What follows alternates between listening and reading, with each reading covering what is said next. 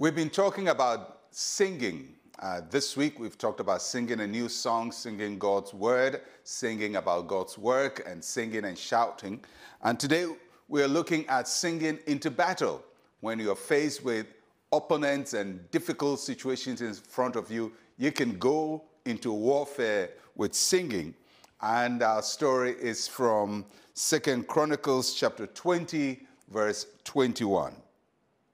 And when he had consulted with the people, he appointed those who should sing to the Lord and who should praise the beauty of holiness, as they went before the army and were saying, "Praise the Lord, for his mercy endures forever."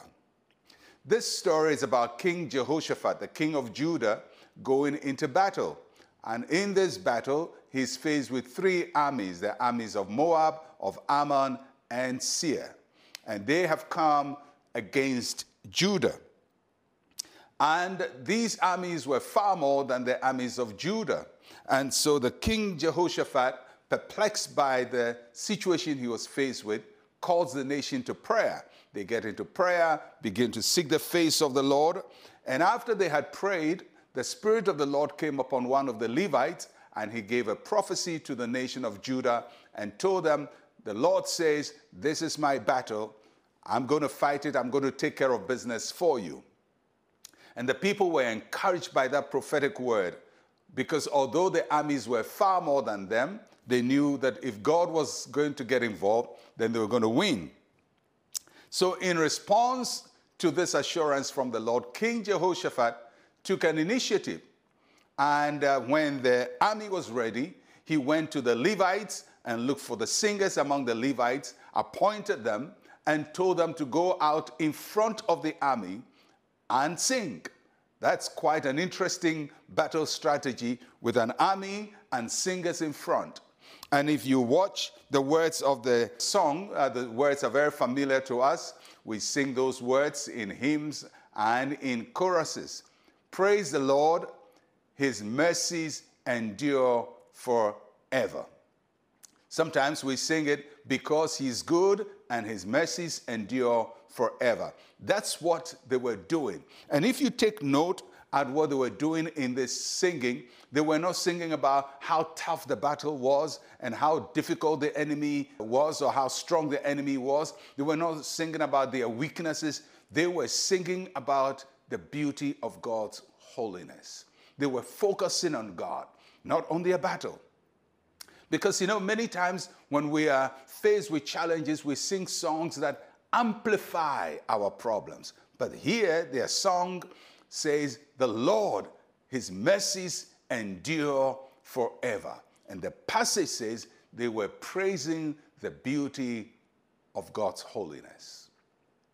The kinds of songs we sing when we are faced with difficulties will determine the outcome of our battles. Of course, they had prayed, but when the time for the battle comes, it is through praise, it is through worship, it is thanking the Lord, it is lifting up holy hands unto the Lord and praising him in the beauty of holiness. And there's a lot we can learn from King Jehoshaphat in our own lives, in our battles, in our difficulties.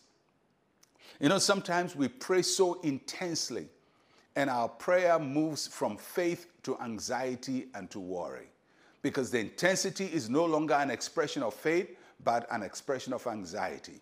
But that's not what they did here. They prayed, they heard the word of the Lord, and they praised the Lord. So today we're going to learn from him, and as you go out today into the day and throughout the rest of your life, remember, God is with you in this battle. Just go ahead, worship him, praise him, sing the beauty of holiness, exalt his holy name, magnify him. In the midst of all your challenges, let the name of the Lord be magnified, and see what he will do for you in that situation. Let us pray.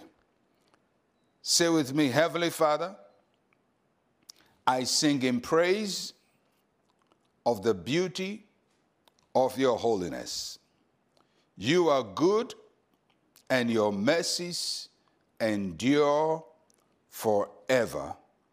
In Jesus' name, amen and amen. That's how you're going to win this battle. You're going out with the praise of the Lord in your mouth, and God will give you the victory. And tomorrow, we're going to look at how this battle turned out. I am Pastor Mensa Otabil. Shalom, peace, and life to you.